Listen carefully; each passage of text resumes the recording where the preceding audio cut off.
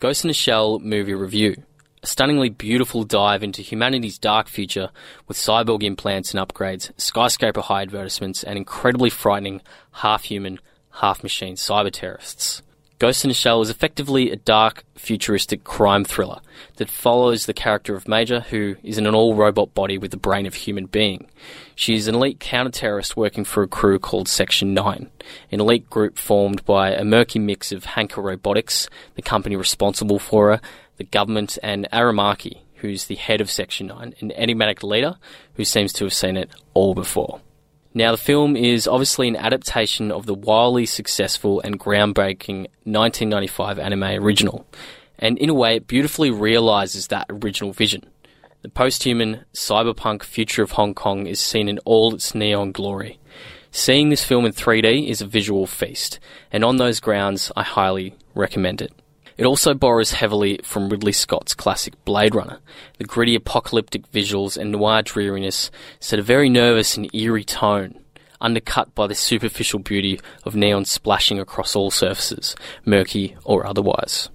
But where these previous two films explore the intersection of human and machine, mediating on what it is to be alive and indeed what it is to be human, and if that's actually worth anything at all, this film instead opts for a broader appeal, dealing less on introspection and instead on plenty, on action, visuals, and strong acting as well, from Scarlett Johansson as Major. This isn't to say that it doesn't explore important themes.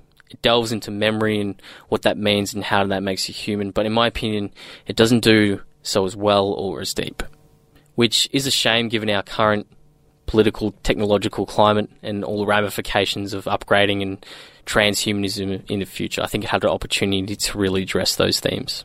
Ghost in a Shell goes in guns blazing and maintains that pace throughout, rarely coming up for air.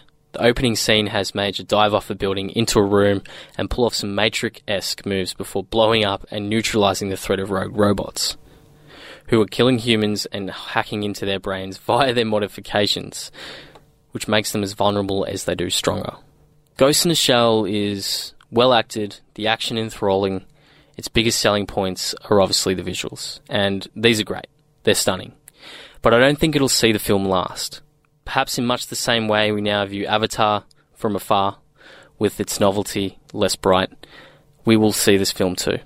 But if this is the beginning of a franchise, then so be it. The story is tight, the theme's dark, the hero interesting. Viewed on its own terms, Ghost in a Shell is a thrilling watch and built specifically for the action fan.